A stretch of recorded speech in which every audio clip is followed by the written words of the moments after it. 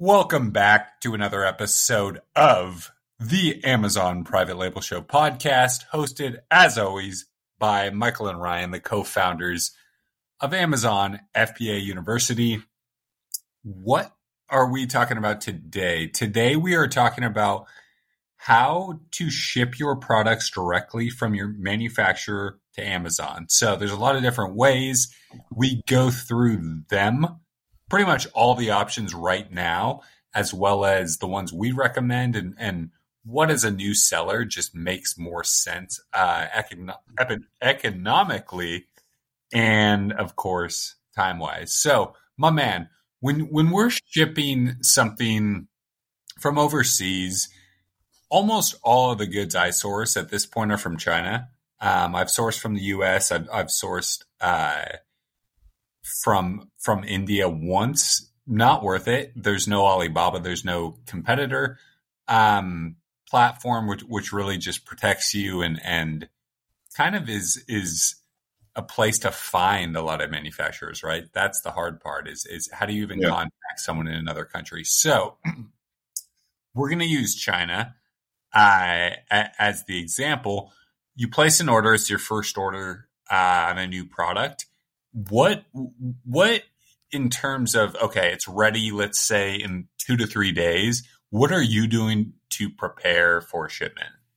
Yeah, sure. So one of the first things I want to point out to guys listening is that with private label, inherently you're getting a third party, whether it be your manufacturer or a freight forwarder, to ship your products over. So unlike, retail arbitrage, wholesale, you don't have to prep anything. You shouldn't be getting anything delivered to your house for you then to repackage and send into Amazon. It's all done directly from your manufacturer's point of view, whether you use them or a third party. So let's say my product's just about to be, manufacturer's just about to be complete, and I now need to get it over from China to the USA or the UK or wherever you're selling in. So the first thing I like to do, or that I do, is I get a couple of quotes. So we've got a group of freight forwarders that we work with. And all our students in Accelerate 2.0 work with these freight forwarders as well through us. So we've negotiated a bulk discount with those freight forwarders. But essentially what I want to do is I want to get a quote for the units I'm shipping over from China. So you need a couple of things from your supplier in order to get that quote. So you're going to need the number of cartons you're shipping. You're going to need the number of units per carton. You're going to need the carton dimensions and the carton weight. And freight forwarders also going to want to know what kind of product you're shipping. So a link to a competitor's listing on Amazon works just fine. And then with that information, they're going to throw you off a couple of quotes. Now, these quotes are going to depend on the type of freight. So, if you can get an air shipping quote, you can get a sea shipping quote, a slow sea shipping quote, a fast sea shipping quote. And also, there's normally an option for a truck or railway quote, also which utilizes sea. So you want to get a number of quotes and you want to basically look at which one is the most cost effective whilst not being too slow and getting your products over to Amazon. Whilst you get that quote from the freight forwarder, what I always like to do in the meantime is have a quote from my manufacturer. So I get them to give me a quote.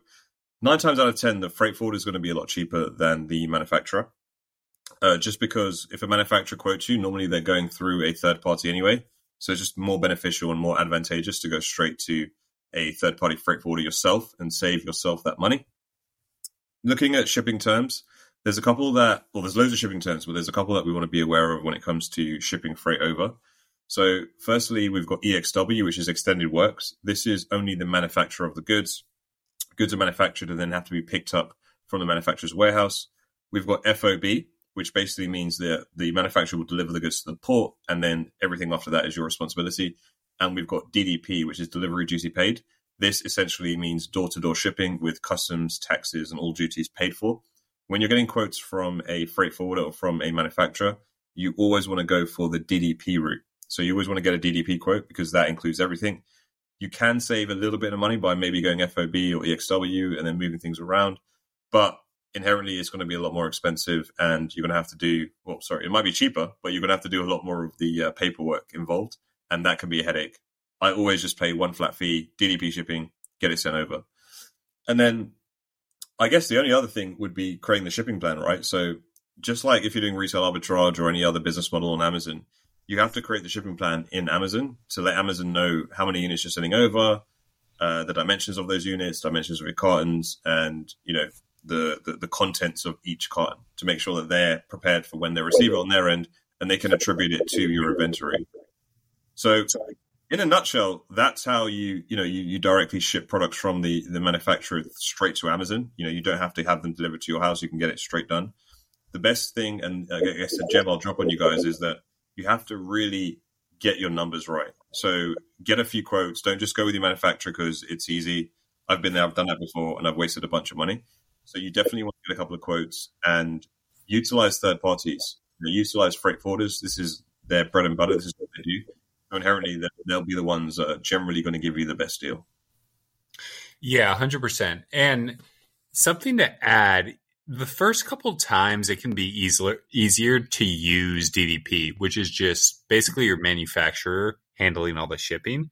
But even if you're going to do that, which we still recommend doing that if you can, but if you are going to do that, get quotes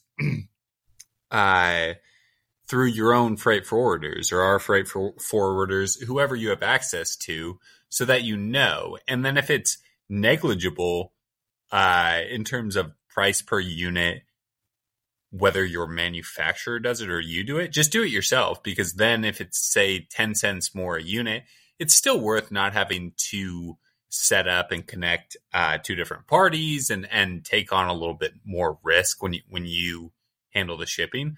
But you even if you're using manufacturer 100%, they ship every time, you should be getting quotes, if not every shipment, most of them, just so that you're not going blind. Because what you can do, your manufacturer will typically add a haircut into their shipping quotes. So if they're getting $1.20 per unit, they'll usually pass on like $1.75 to you, and that's fine.